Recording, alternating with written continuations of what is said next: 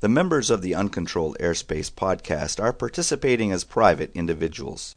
Their comments do not necessarily reflect the views of the various organizations they work with. Also, anything you hear on this podcast that sounds like advice on aircraft operation is obviously very general. You should always consider your own situation, remember your training, and fly the airplane. But you knew that. It's time to stop grumbling about the slow arrival of spring and do something about it. So the UCAP gang have taken to the skies and are now all gathered together in Lakeland, Florida for the 2007 edition of the Sun and Fun Fly-In. They're enjoying the hospitality of their new friends at Sun and Fun Radio, who are actually broadcasting the podcast live. That could turn out to be a mistake, but we appreciate their confidence. It's going to be different doing the podcast with the whole gang all in the same place at the same time, but for 80-degree weather, it's a chance we're willing to take. There are airplanes everywhere you look, the weather's fine, and the adult beverages are due any time now. So let's get started with Uncontrolled Airspace, episode number 25. It's gonna be a hot one. You can't find a better kickoff to the spring flying season than Sun and Fun Lakeland, Florida. The real value of Sun and Fun is kind of getting the aviation juices flowing again.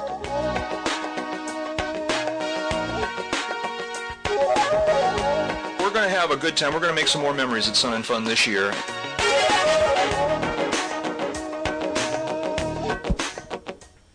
Good afternoon. Welcome to Uncontrolled Airspace, episode number 25.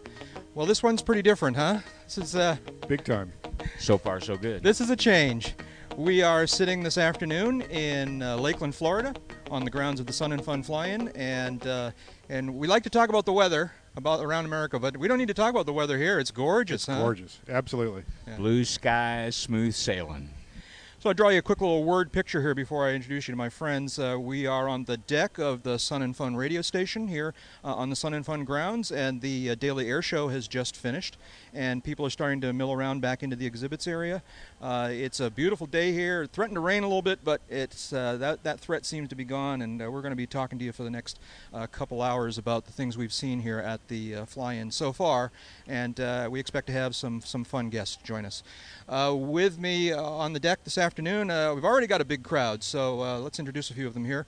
A couple of our regulars. Dave Higdon is here. Dave is, of course, an aviation photographer, a senior editor for Kit Planes magazine, and the U.S. editor for London's World Aircraft Sales magazine. Hi, Dave. Hey, Jack. Hey, Sun and Fun participants, and those of you listening to the podcast after this is over, should have been here. It's great. It's great. And also, of course, Jeb Burnside. Jeb, a freelance aviation journalist, currently serving as the editor-in-chief of Aviation Safety magazine and also as a contributing editor to AvWeb Biz. Hi, Jeb. Jack, good evening to you, and good evening to everybody here at Sun and Fun. It's a great day. Happy to be here. And all the ships at sea. Jeb gave me a ride down here yesterday in his airplane. That was kind of fun. Yeah, I didn't scare you too bad, I hope. Not too badly, but we got here, and that's what counts. That's what counts. That's right. Landing That's you can walk away from. Only make Jack, one landing, and we can use the airplane again. It's rare that I meet somebody that's actually traveled with Jeb that's not sworn off flying afterwards. So he wasn't shaking visibly after the flight. I was very impressed. Although given my walking wounded status that we talked about last week, walking away from this landing was kind of a mixed thing. I guess maybe I didn't exactly walk away from the landing. Walking is a relative thing. Yeah, that's right. I think we could call you Chester. That's right. Also with us in our sort of modified virtual hangar today is another one of our regulars. James Winbrandt is here. James is an author and aviation journalist. Hi, James. How are you? How are you doing? This is fantastic to be here and great hooking up live Great again to have you, James. Thank you so much with the UCAP gang. It's really weird to have all of us in the same place doing this face-to-face. Terrifying is what comes to mind. I will point out that we did a similar get-together like this at NBAA and featured the rare sight, although this is radio and audio on the internet, of the UCAP gang all in ties and suits. That was a scary concept. Exactly. That's true. That's a good precedent. So that's right. That was the episode where Dave and James actually did the podcast in the same room, and no fist fights ensued. So that's a good sign, right? Well, that's because the NBAA media staff taped our hands behind our backs before we started. Right. So you had help. Also with us in the virtual hangar is the first of our two what we hope is going to be a raft of special guests this afternoon. We have with us from Sun and Fun's staff, from Sun and Fun's wonderful staff, who have been just wonderful hosts for us here, is Donna Gabriel, who was on the podcast last week. Donna is, of course, the Director of Communications and Marketing for Sun and Fun. It's my pleasure to be here. Isn't this awesome? What a great event. It's a wonderful event, and this is only my second time to Sun and Fun. I came about 7 years ago, loved it, and then for various reasons wasn't able to return. But so I've been looking forward. If you've been listening to the podcast, you know I've been blathering about this for about 6 weeks now. I just couldn't wait to get down here, and it's living up to all my expectations. It's terrific. Well, we thank you very much for that, and I've been coming to Sun and Fun for 10 years as a guest. This is my first year on staff, so it's been a little overwhelming, but I'm having a good time. A little bit like This drinking is your from first the fire year? hose, isn't it? I keep saying I'm taking a drink of water from a fire hydrant. Yeah, it really does kind of feel like that. Well, great to have you. Yeah. Let me come back to you because I want to ask you a question, but let me introduce the last person who's up here on the deck right now, and that is Dave Schellbetter, who is directly our host while we're here this week. Dave is the chairman of Sun and Fun Radio and has been very gracious in allowing us to kind of Shanghai his radio station for a little while here, and was very, very, him and his staff, and Jim, who's running the board there. We actually have someone running the board. We have technical support. Isn't this awesome? This is terrific. But anyways, it's Dave, so nice to actually have somebody know what they're doing. Thank you for having us, I wasn't Dave. going to say that. Well, it's my pleasure to have you here. We always like to get exposure for Sun and Fun Radio, let people know that we're here for them and for the guests of Sun and Fun. And, of course, Jim Belcher from Alpine, Texas, volunteer extraordinaire. We probably wouldn't be on the air if it weren't for Jim's expertise. And you guys wouldn't be on the air today if it weren't for Jim's expertise. That's right. So we owe Jim a steak dinner. You do? Thank you, Jim. Thank you, Jim. So, Dave, tell us a little bit about Sun and Fun Radio. What's its background, its history? What's it all about? Well, a long time ago, 13 Sun and Funs ago, which was 12 years ago, it was found out that the hearing aids of the day were not compatible to PA systems. And in order to be ADA compliant, we needed a way to get announcements to people that were hearing impaired. The radio station was born. I was a Media Center volunteer. I was one of the news hounds at the Media Center. That's where I actually got to know Dave and his beautiful bride Annie. And they came up to me as a volunteer and said, "Hey, we're going to have a radio station. Do you want to help?" And I, being the volunteer, I sure. What can I do to help? And they sat me down at a desk and they put a microphone in front of me and said, "Start talking and don't stop." And I said, "I can do that." That would have been a job for Dave. I was just the words right out of my mouth. Something so foreign to David. So, and we started out with just broadcasting our daily air show, and then we had a little loop of information, and back then we were actually using a battery-powered automatic reverse cassette deck, and I would finish out the day when the air show ended, and I'd turn the cassette deck on, and I'd leave the studio, and I'd wake up in the morning, and I'd turn on my radio to make sure we were still transmitting. And if I didn't hear anything, I'd jump out of bed and run down to the station to change the batteries. And one day I caught myself about halfway between my camp and the Media Center, which is where the home of the original station was. Halfway there, and I looked down and I'm like, I'm still in my nightshirt. And we've taken it. They said, do what you want with it. Just don't lose the license. They gave me some guidelines. We are licensed as a traveler's information station, so we are not permitted to play music as in program songs. We're not disc jockeys here. We're also, because we're a traveler's information station, we're not allowed to accept money for commercial advertising. People real often, especially during Sun and Fun, hear me talking about commercial ventures here at the Fly-In. That's simply giving people an information on a point of interest. And in our humble beginnings, from me and a microphone in a little tiny front room of the Media Center, Obi Young and the staff here at the FAA Aviation Safety Center and Production Studios offered me a place to set up camp, and 12 years ago, and I'm still here. And actually, we're going to be hopefully in a brand new facility for next year, because Obi's studio here is expanding even more, and they need their space back. But I've taken it into we pretend it's a real radio station during the fly-in. We do a morning show, we do remote broadcasts, we do the air show, overnight programming, and we love it. I've got a staff now. This year I had 27 people on the volunteer staff. Well, and you guys do some great things like interviewing the air show performers, newsmakers here at the show. You really provide a great public service to the folks that actually attend Sun and Fun. Well, I'll tell you, I have to tell everybody that were it not for my co-chairman, Terry Fowler, Terry came on as a volunteer, and he was going to be just running around, and he showed blind, selfless dedication to the station and getting the word out about the station. And I will readily admit, Terry Fowler is pretty much personally responsible for the majority of the interviews we have here at the station. A lot of my volunteer announcers line up their own interviews, but Terry works months and months and months before the fly-in, contacting people and setting it up. That's great. Well, we're very, very pleased to be here, and cannot thank you enough for the opportunity. Oh, you're welcome, and I look forward to doing it again next year. So do we. That is, if you guys behave yourselves. Oh, well, okay. it's early still. Knowing Higdon like I do, I had to throw that stipulation in there. I was just going to say, if we can survive this one with no major faux pas or stepping in anything ugly, our biggest goal here is to be invited back next year. That's right. That's right. Donna, I know you along with so many people here at Sun and Fun have been up literally since dark 30 this morning, and I think you're kind of starting to fade. So before you run off, though, tell us a little bit about, we talked last week about what you were expecting was going to happen, and we're only in day 2, so we're still getting going, but how's the fly-in going so far?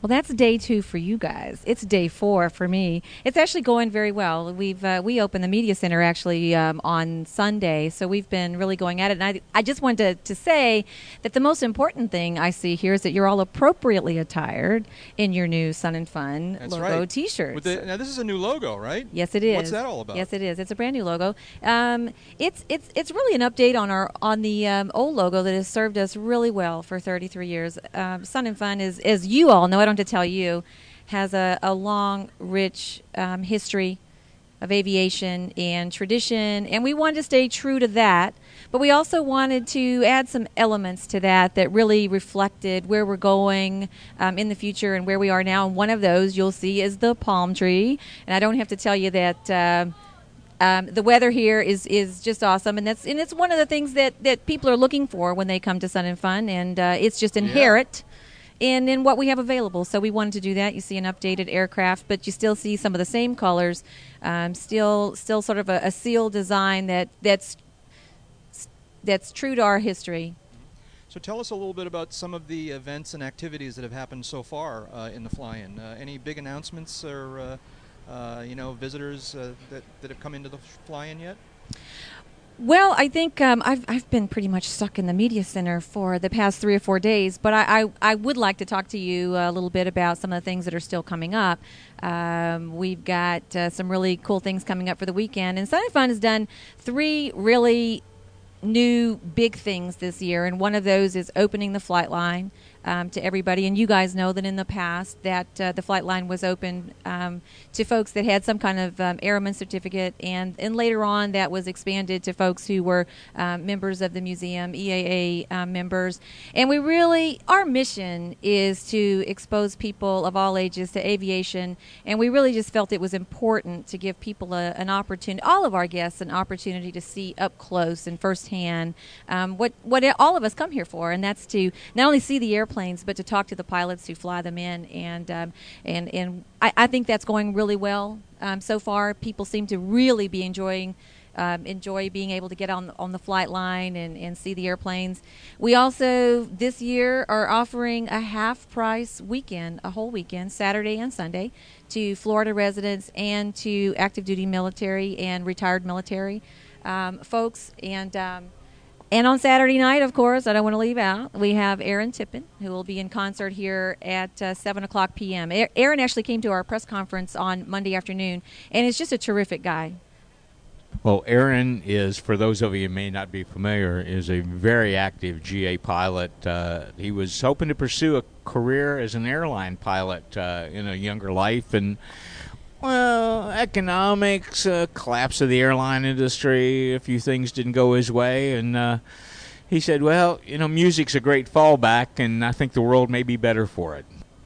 Absolutely. Aaron is, I really didn't know a lot about Aaron before this all started, but he's actually a very interesting person. Got soloed when he was 16, had his commercial multi-engine in instrument ratings by the time he was 18 years old. So he's been around aviation for a long time, strong supporter of our military folks, and was a really good fit for this year's fly-in. Obviously a quicker study than some of us like Jeb. Give me that. Well, I'll have you know. No, that's quite an achievement for anybody. Absolutely, and it shows a real passion for aviation. It does. I think we talked about, it was a different conversation I had recently, talked about the ages at which some of us got our tickets and whatnot. I was fortunate enough to did indeed solo at 16. So he and I are in the same ballpark, but he clearly went further and more quickly than I did. And usually what happens is that the things that 16-year-olds solo don't have anything to do with aviation. Well,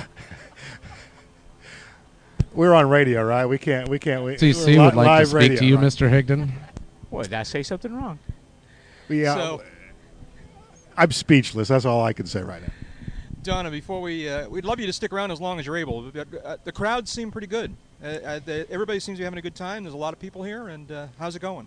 Well, there seem to be a lot of people here, and I don't have any specific numbers for you, but, I've been coming here 10 years and took a drive around the campus today and was really amazed at the numbers. Drove through the campground. It's really packed. The crowds seem really, really strong.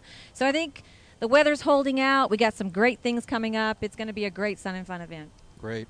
Well, again, thank you for stopping by. Please stay. I'm not trying to kick you out or anything. But, it's okay. But I understand you're fading, and that's understandable.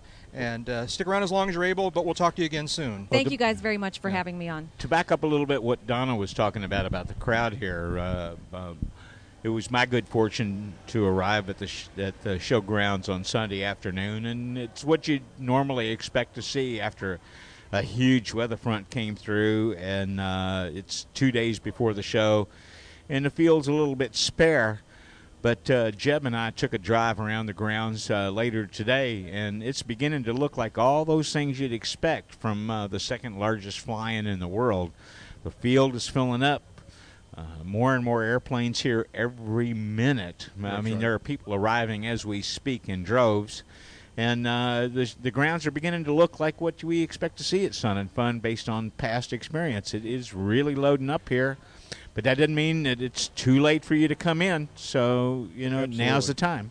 James, you've been pretty quiet. Go ahead. Another thing about the crowds, this is probably about my 12th Sun and Fun consecutively. And when I first came here, you had to look long and hard to see any women who were here as attendees. It was pretty much a male-dominated audience, and I'm so glad that every year we seem to have more and more women of all ages coming, women who maybe now they're bringing their significant other with them instead of the other way around. That just bodes so well for the aviation community and for the future of it, and it's just something really heartening to see. It absolutely is, and I would echo that. Not only add that we just, as you were talking, James, we just saw a gentleman walk by with two of his children. I presume they're his children, but very young kids, and it is a family event also.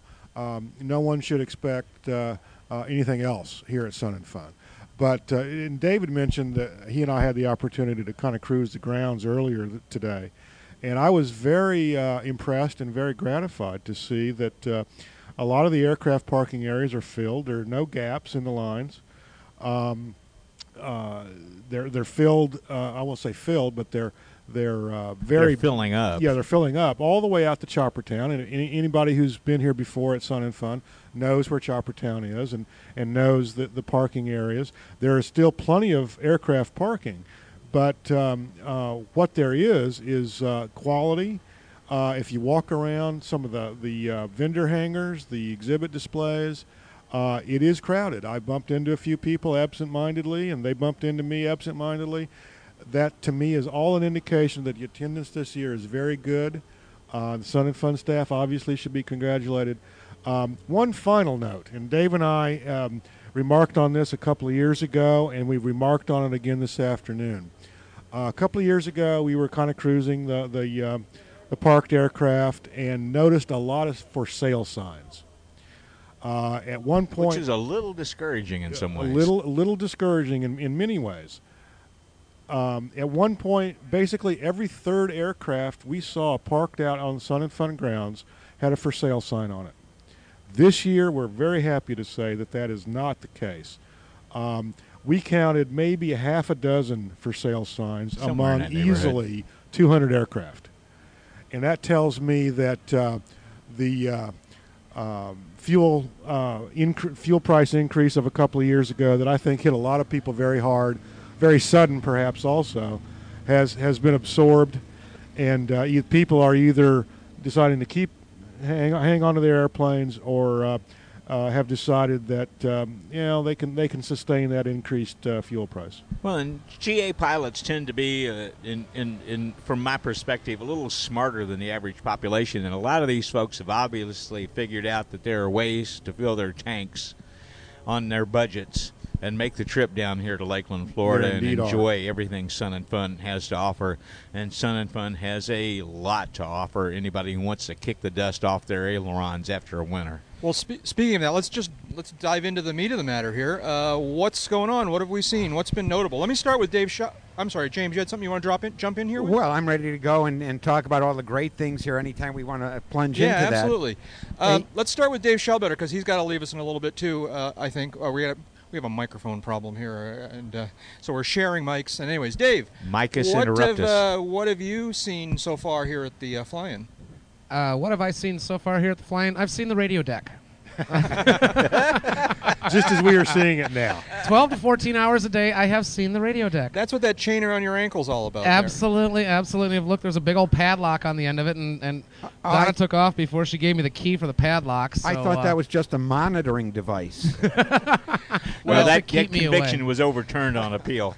Be that as it may, you certainly have a really interesting view of the fly-in in that you stand here all day and talk to folks about the fly-in. What have they been telling you about what's going on and what's notable? I have heard a lot of really neat stuff from a lot of people. We've done some great interviews. Our friends with Cessna are here. They have the Cessna Center over here. They're also celebrating, I believe it's 80th anniversary. That's right. 80 years.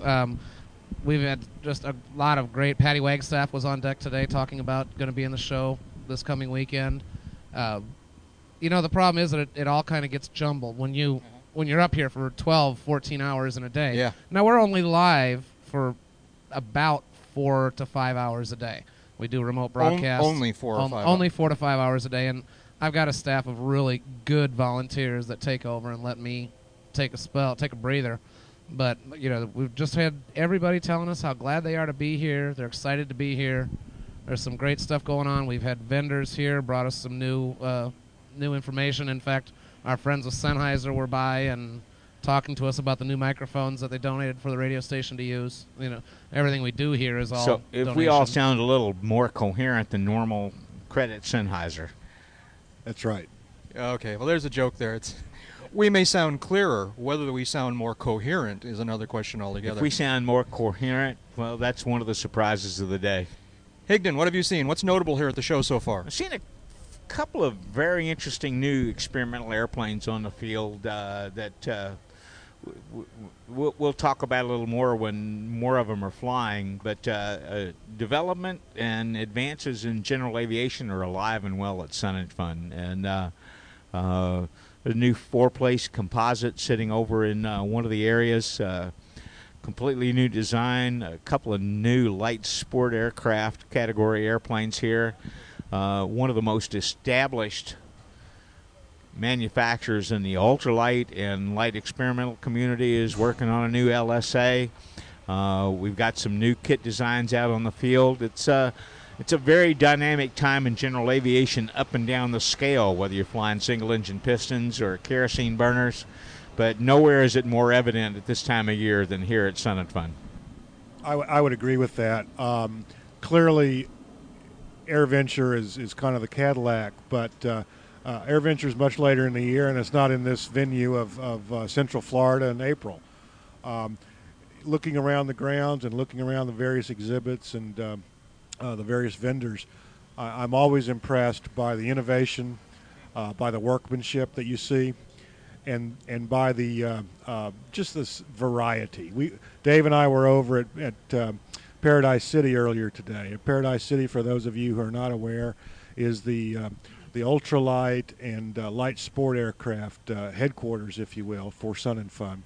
And I'm always in many ways one of my favorite places that's flying because they're flying over there. It's great. Exactly. You know? They have they're a flying little over there as we speak. What, 200 or 300 yard strip over there, and they're flying pretty much day round. 1,800-foot grass strip, 927 orientation, and every morning 7 a.m. They're the wake-up call for thousands of campers here on the grounds, and every evening after the air show ends, they're back up flying light sport, ultralight, powered parachutes, powered paragliders. It's a really dynamic area, and you can get right up next to the flight line and see these machines up close and personal. Yeah, and that's the real grassroots of general aviation to me. We have people who are building kit planes in their hangars, whether they're building them out of sheet metal or fiberglass or some composite. But the light sport good movement, old-fashioned tube and rag. Exactly. The light sport movement is a very dynamic one, and anybody who wants to see the future of GA, wants to see where we're going to be headed and what we might be flying in a few years, at least in short range for the $100 hamburger, go over to Paradise City, take a look around, kick some tires, wiggle some ailerons, and you'll see what's going on. It's very exciting. Yeah. I am going to interject here for a minute. Yeah. Absolutely. Go over, wiggle the ailerons, kick the tires. Make sure you get the owner's permission first. Thank you very much for pointing that out. I meant that figuratively, not literally. Well, we are broadcasting live to a Sun and Fun participant audience, so we want to make sure with the new open flight line policy, we let everybody know not to touch the airplanes. Absolutely. And I think past experience tells us that everyone's going to be great, but it is important to be aware that these are people's precious, a lot of them, they've built them with their bare hands in their garages. Look, and you want to but be don't really touch. respectful. Yeah. Look as closely as you want, but don't touch. Before I ask Jeb the question here, I just want to point out to our listeners on the internet that you may be hearing all sorts of noises in the background. It's a really interesting environment we're in here. In addition to all sorts of people wandering back and forth, we're right by one of the main thoroughfares here on the flying grounds, and there's all sorts of vehicles going back and forth. There's golf carts, there's delivery trucks, there's we're hearing, I think someone was backing up over here a few minutes ago. And we have guests in waiting. We have that's right. all that was kinds a little of people. hint. That was a little hint. That was a segue. But I want to finish up here first. So what do you think was notable, real quick? What have you seen so far?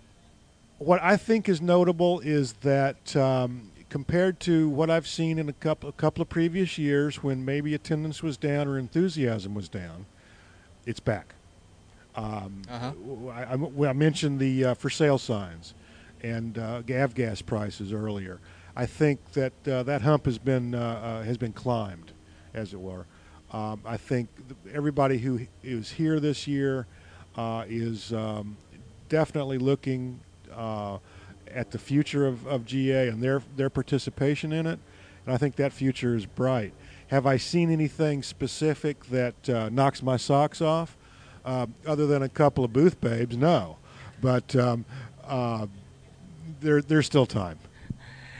And James, what have you seen so far that's been notable? Well, there have been a number of things, and to emphasize the thing about Sun and Fun, it is kind of the kickoff of the flying season. So inevitably, we're looking for what's the big story, what is the new thing that's coming. Sometimes we have it, sometimes we don't, but there is always this just wonderful chance to get together again, to dust off the aircraft, to be in a warm place after a lousy, sleety winter. But this year we do have some new things. When we alluded a little before about us meeting up and doing an earlier podcast at NBAA, which we dubbed the year of the VLJ there because of all the VLJ announcements coming out. In some ways, we might call this Sun and Fun the year of the PJ, because now we're really seeing the personal jet being unveiled by a number of manufacturers. Obviously, Cessna made news with the Mustang earlier at NBAA, but now here we've got Cirrus, who've announced now that, yes, indeed, they're going ahead with their personal jet. We've got the mock-up of the D-Jet, which is beautiful. It's a big, spacious cabin, really impressive. And we have, obviously, Piper is here with the mock-up of the Piper Jet. So all this bodes, as we see at Paradise City, what's happening at that end of the envelope, we're also seeing the tremendous expansion at the upper end of the GA envelope for the owner-flown market. Now we're going to be in front of turbines without propellers attached to them, let alone pistons. In addition to Diamond and Cirrus with their proposed jets, Embraer is here. Cessna, as James mentioned, is also here with their Mustang. But Embraer is here, the Brazilian manufacturer, which is developing their Phenom 100 and 300 very light jets. They're also, I'm sure, marketing. If you want to write the check, they're marketing their legacy long-range biz jet. Clearly, we're looking at a broad spectrum of GA here at Sun and Fun. And that's long been one of the hallmarks of Sun and Fun. Is if you're thinking about general aviation, about private pilots and owner-flown aircraft, there's virtually nothing that you'll miss here. From the ultralights to the light experimental to more high-performance experimental to factory-built GA to the light end of the business jet market, it's here, it's now, it's live, it's happening. Yeah, it's really exciting. Lots of things going on. We've been joined by one of our friends here, Craig. James, would you like to do the honor and introduce us to Craig? Well, it would be my honor. And sitting directly to my left in our guest chair is Craig Barnett. He is the founder of Scheme Designers, which is the preeminent company designing the paint scheme seen on many, many aircraft. Craig designs for most of the major manufacturers and also custom designs for many private aircraft owners. He's remarkably knowledgeable about aviation and talented and aircraft, and we're pleased to have him with us. Craig, welcome to the UCAP podcast here. Oh, thank you very much for having me. It's nice to hear so many people say so many nice things about what we do. Craig's a good friend, not only of the podcast generally, but of us individually. We always seem to be getting together at the various Sun and Fun and Oshkosh and NBAA events, but it's always a pleasure to have you. Thank you. Well, thanks for coming on. A lot of us who come to these shows, whether it's for work or to look around, this is, I guess you'd call me a classic aerosexual. Aerosexual. Remember, we're live radio here. I know.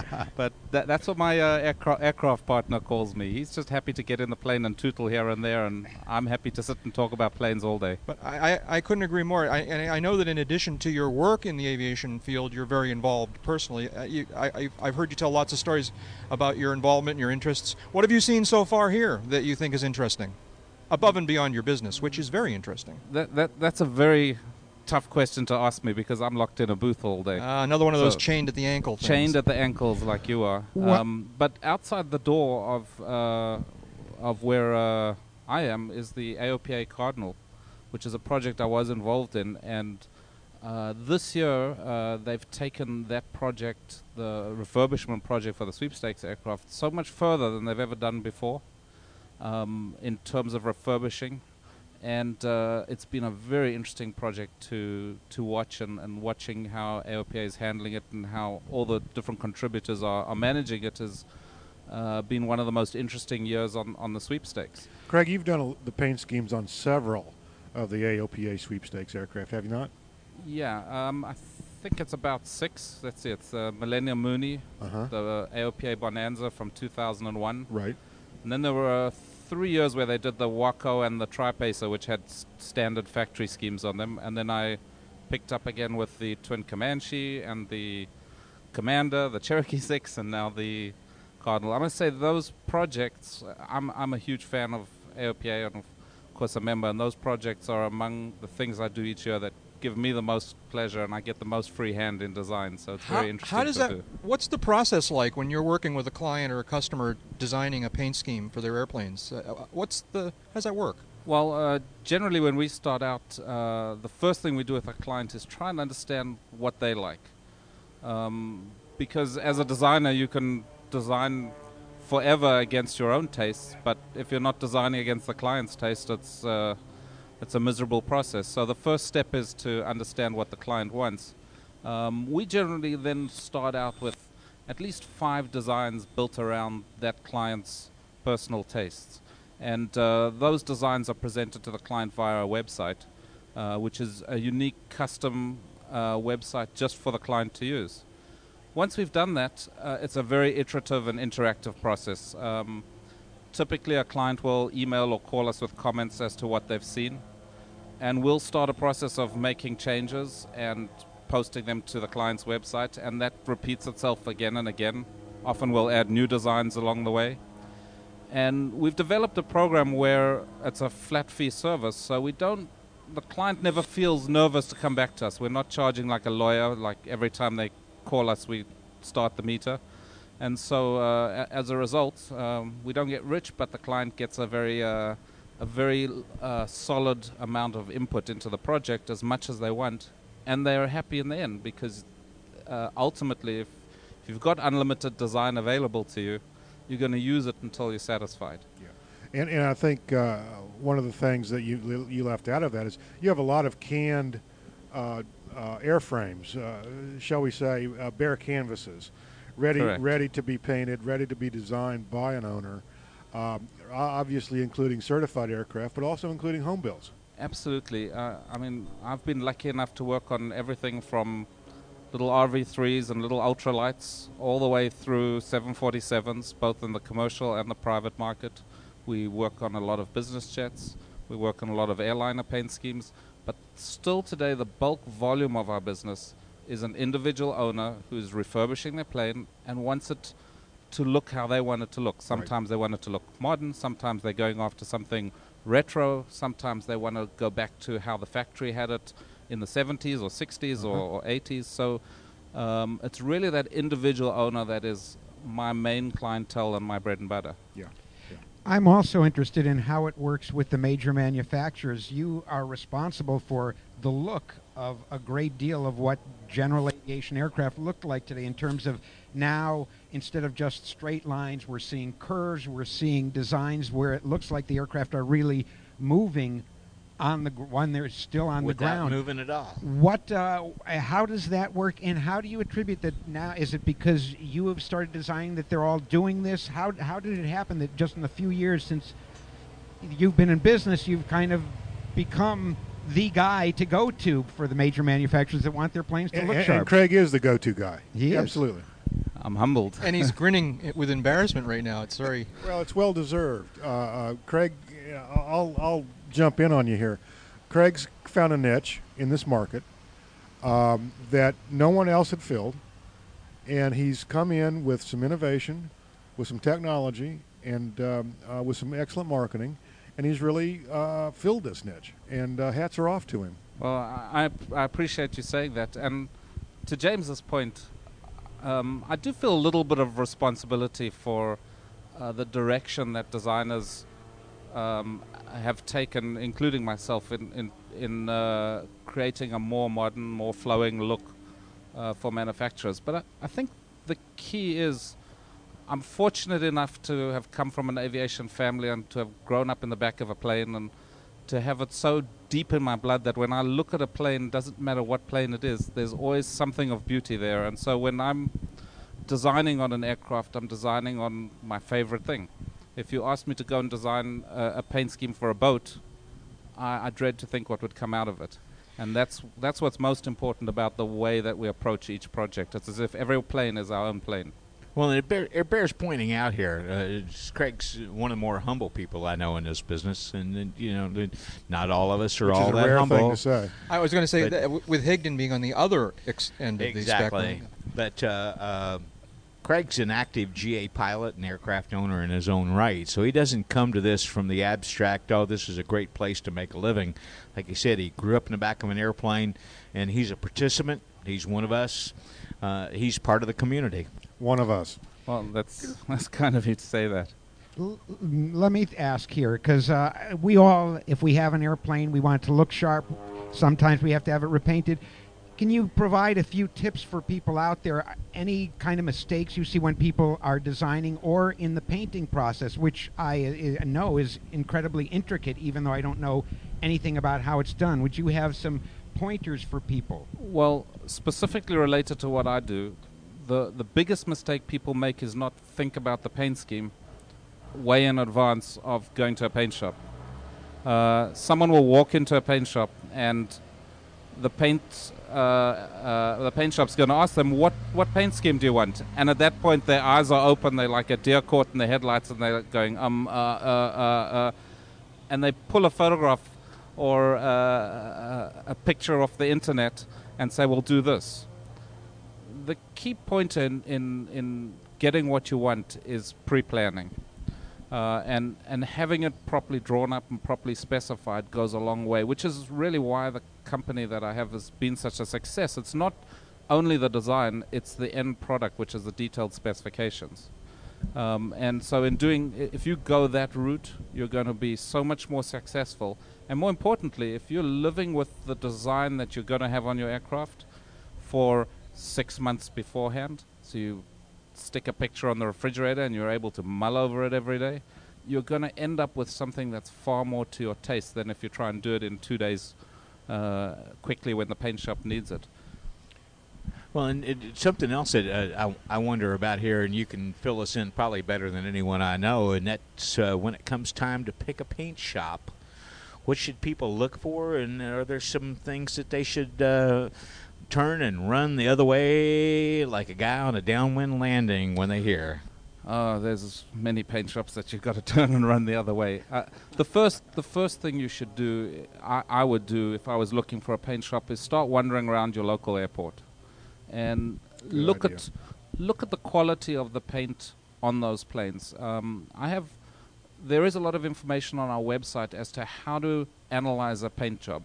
Not a paint scheme, but a paint job. There's some articles written you can visit at schemedesigners.com, and you can read what makes a bad job versus a good job, so that when you're looking at the paint scheme, when you're looking at the paint on the plane, you understand what's good. When you find those planes, track down the owners and start talking. You will get your best referrals from other owners, not from your AMP, not from ads in the newspaper or in any of the magazines, but from your owners is where you're going to get the best referrals. Yeah, because it doesn't do a lot of good to have a great scheme and a lousy execution, does it? Absolutely. I've seen paint shops take good design, whether we've done it or not, and absolutely bastardize it.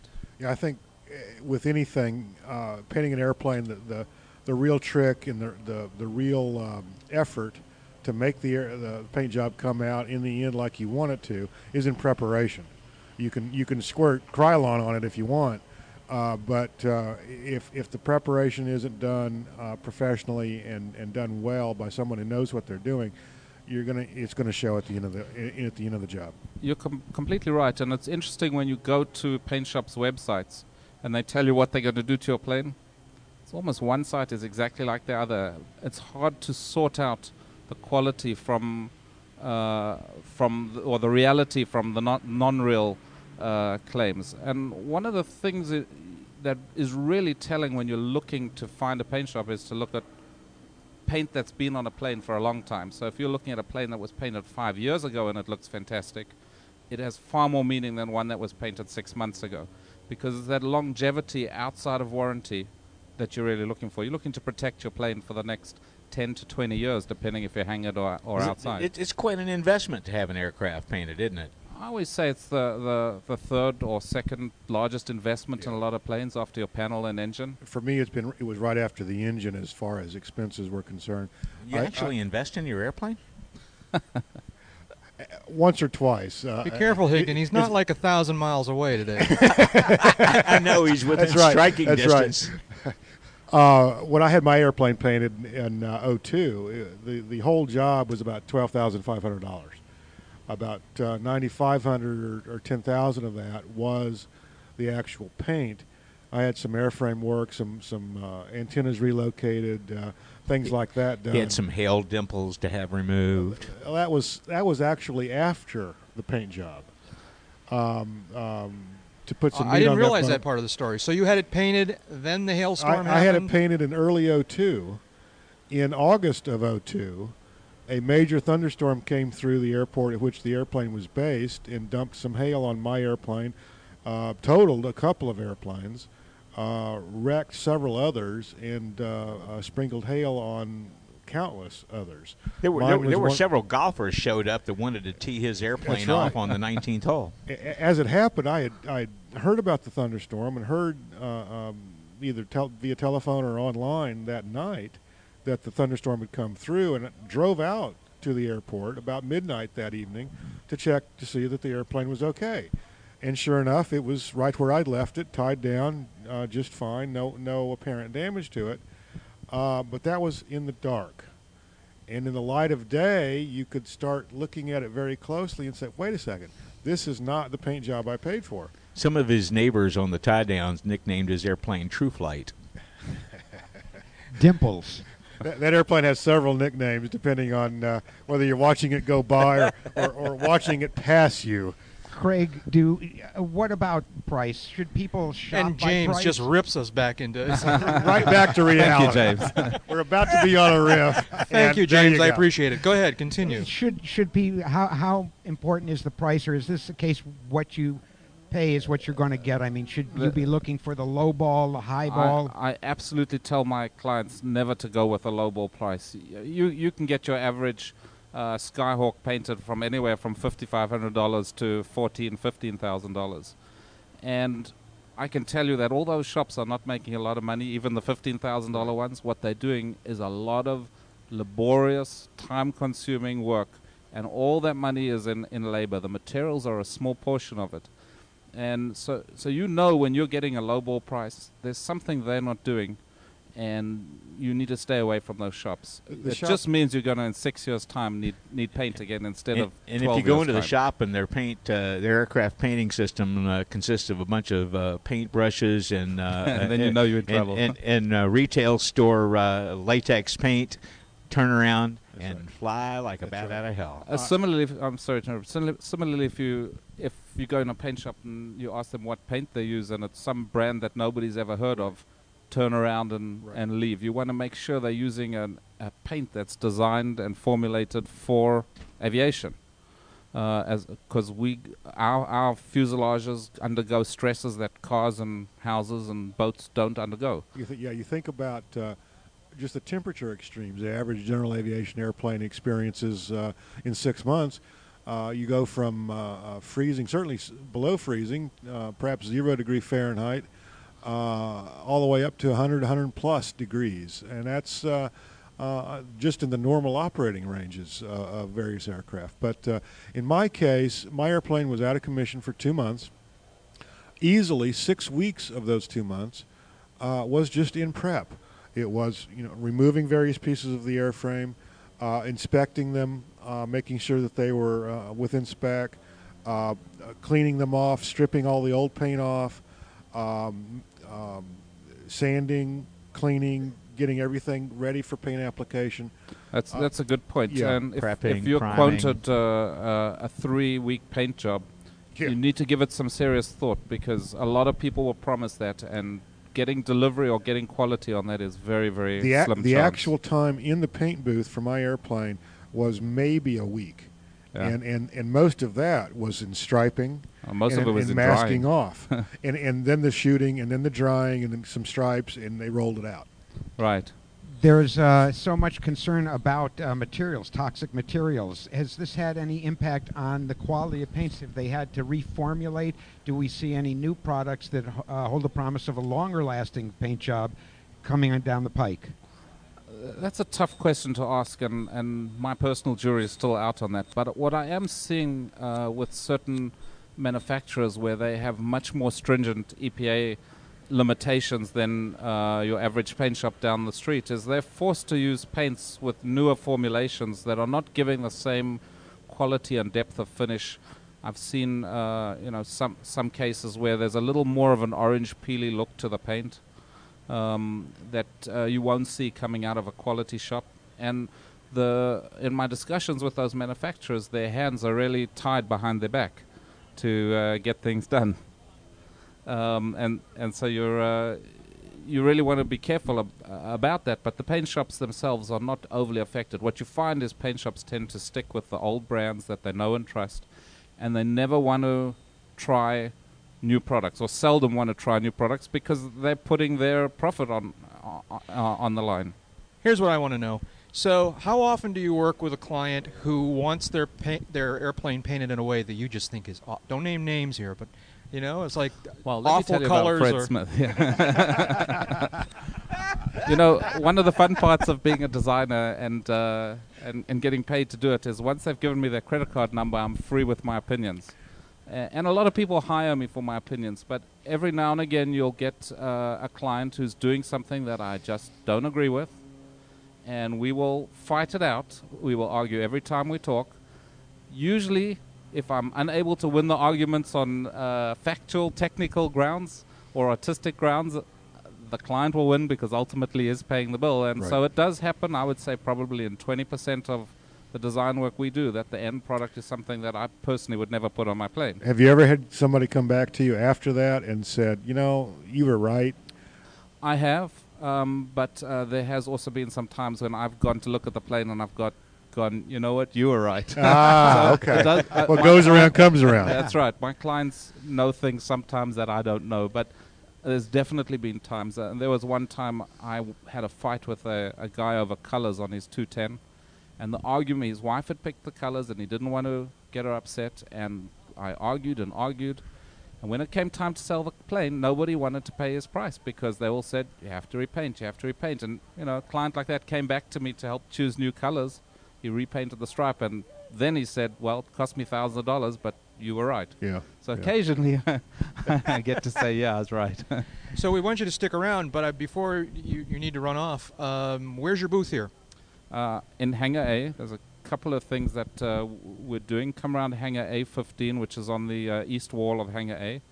And also there's a seminar at 11 a.m. on Friday. Please check the schedule because it may be 12, but I think it's 11 a.m. on Friday, where I give a talk on not what we do for a client, but on how to do what we do. So if you want to design your own paint scheme, and you want to know everything involved and come up with an end product like we come up with, and you're exploring this, that's the forum to go to, and that is in Forum Tent 9 on Friday. So please come around there. Highly recommended. And for those people who are listening to the podcast later on, what's your website? Our website, we have two. Our primary website is www.schemedesigners.com. It's designers plural. And we have another website, which is a database of nearly 5,000 canned designs that people can browse through and use, and that's called aircraftcolor.com. So two websites to look at. Great. That's terrific. You can even link your customers up with somebody that can do some great air-to-airs of their finished paint job.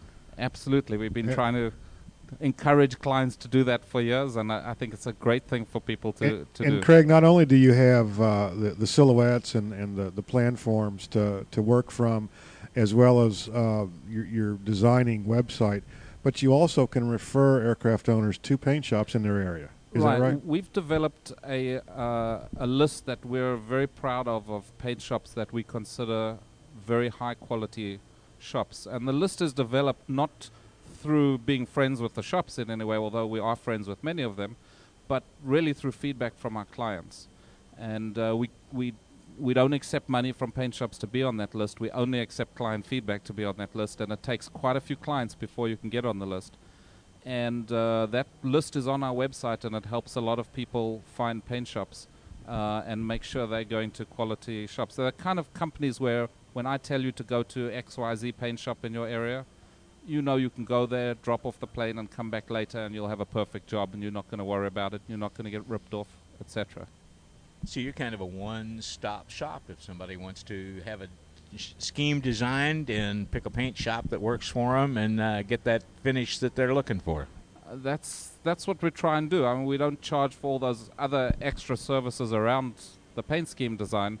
We only charge for the actual design itself. But really, we talk to clients and potential clients and non-clients freely about all issues related to paint. One other thing, if a lot of people like to design their own schemes, and we freely help those clients too. If you go to our aircraft color site, for example, we happily give away all the drawings that we've spent years and years developing to individual owners for free to use in their computers or by hand to help them design their own schemes. So we really try and service all ends of the market, both paying and unpaying. That's great. Thank you. I appreciate your coming by. And for folks listening at home or are here in Lakeland, those website addresses will be on our in our show notes. Speaking of our show notes, I wanted to remind everyone who's listening both on the podcast and on here on live in Lakeland that you can also visit us and learn more about the Uncontrolled Airspace podcast on our website, which is at www.uncontrolledairspace.com. There's a lot of fun, interesting stuff there. There's all the show notes from all of our episodes, and you can get information about the information that we talk about here on the podcast. You can also learn more background information. You can read our blog where we post some notes about things that we find interesting in the aviation world, and you also can just join into the community. You can get our email address to send us your comments and your listener feedback. You can get our listener line number so that you can learn about, you can call and leave us an audio comment, which we love to get. So visit the Uncontrolled Airspace website at www.uncontrolledairspace.com. And, you know, one of the great things about Sun and Fun is the variety of people that you have drop by the virtual hangar. And we just had one of the duo that's done some genius work in general aviation in the last decade, and that's Dale Klappmeyer from Cirrus Design up in Duluth, Minnesota. They introduced their Generation 3 Cirrus here at the show a couple of days ago. Welcome, Dale. Well, thank you. Thank you. Good evening. It's nice to be here. Great to have you here. Great to Thanks have so you. much. Thanks. Now, very often we hear about, new and exciting, new and improved in a lot of businesses, but in the case of the G3, this is really more than moving the cigarette lighter and changing the paint scheme, isn't it, Dale? Yeah, like so many projects I think that we start, we think, well, this is going to be easy. This is going to be a simple project. Let's just, we can improve a few things here. This was a huge project. Redesigning the wing it started as a project where we were going to retool the wing, make it far more efficient to build. And you can't just go in and retool something without touching it. And once you start touching it, you can, from what we've learned over the years, we can definitely make it a lot better. The might as wells take over. Yep. While you're in there, you might as well do this. Might as well do that. If we're going to do this, we should do that. And if we're going to do that, we should do the other thing. And next thing you know, you got a whole new generation Cirrus. Exactly. And it is a tremendous change to the airplane.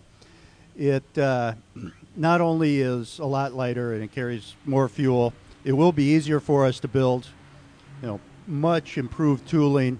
So we will have a very, very accurate, specific wing now. So weight will be controlled to, probably less than a pound between airplanes. So a very, very impressive tooling set. But then in addition to that, we worked on all the little things that have been annoyances to Alan and I over the years. When we got into the interior, clean up a little of those things that you stare at while you're flying, saying, I wish that fit better, and things like that. So the interior is, again, nicer, and we cleaned up how the lighting worked inside, and as well as the recognition lights on the wing. And so is the G3 series now going to be both the 22 and the 20 series? How's the G3 going to apply to your fleet? It is. It's just the 22 at this point. We will certainly someday go back and update the 22 or the 20, and do the next generation 20 as well. But this wing was designed for the 22. Okay. What are its benefits as far as when compared to the standard wing? Well, the things that the biggest benefit that the pilots will notice is, first of all, it's 50, 60 pounds lighter than the airplane has been in the past. So you get a higher useful load. Yep, it increased the useful load. We lowered our empty weight. We increased our fuel by 11 gallons, so we carry 92 gallons usable fuel. So again, it's another 40 minutes flying time. We took the ice panels and extended them from route fuselage to tip rather than just the TKIS, the de-icing system. De-ice system. We worked on the design of those to get rid of, we had some flow issues. We're out at the tip. It didn't flow as nicely as we wanted, and through some redesign on how that worked, get much better flow through the entire TKS system. We changed the heating ventilation system. Again, a far nicer, more automotive system where you can set your temperatures and you set your fan speeds and your airflows nicer. Went from mechanical switches to servos, didn't you? We have some servos in it. It's both mechanical now and servo. You mean automotive ergonomics are finally finding their way to general aviation? I'm shocked. We're getting there. We picked something that was, I think, very elegant, simple, easy to understand.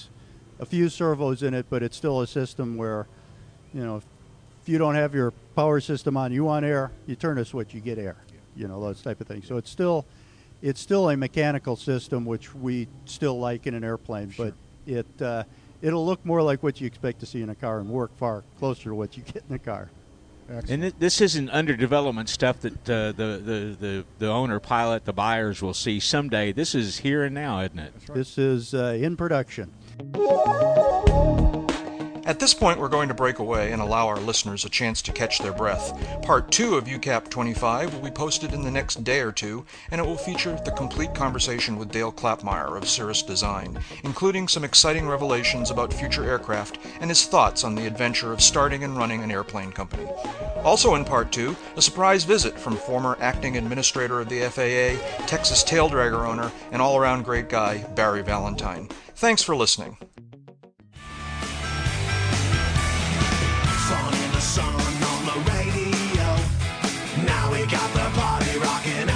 You can email your suggestions and feedback about this podcast to podcast@uncontrolledairspace.com.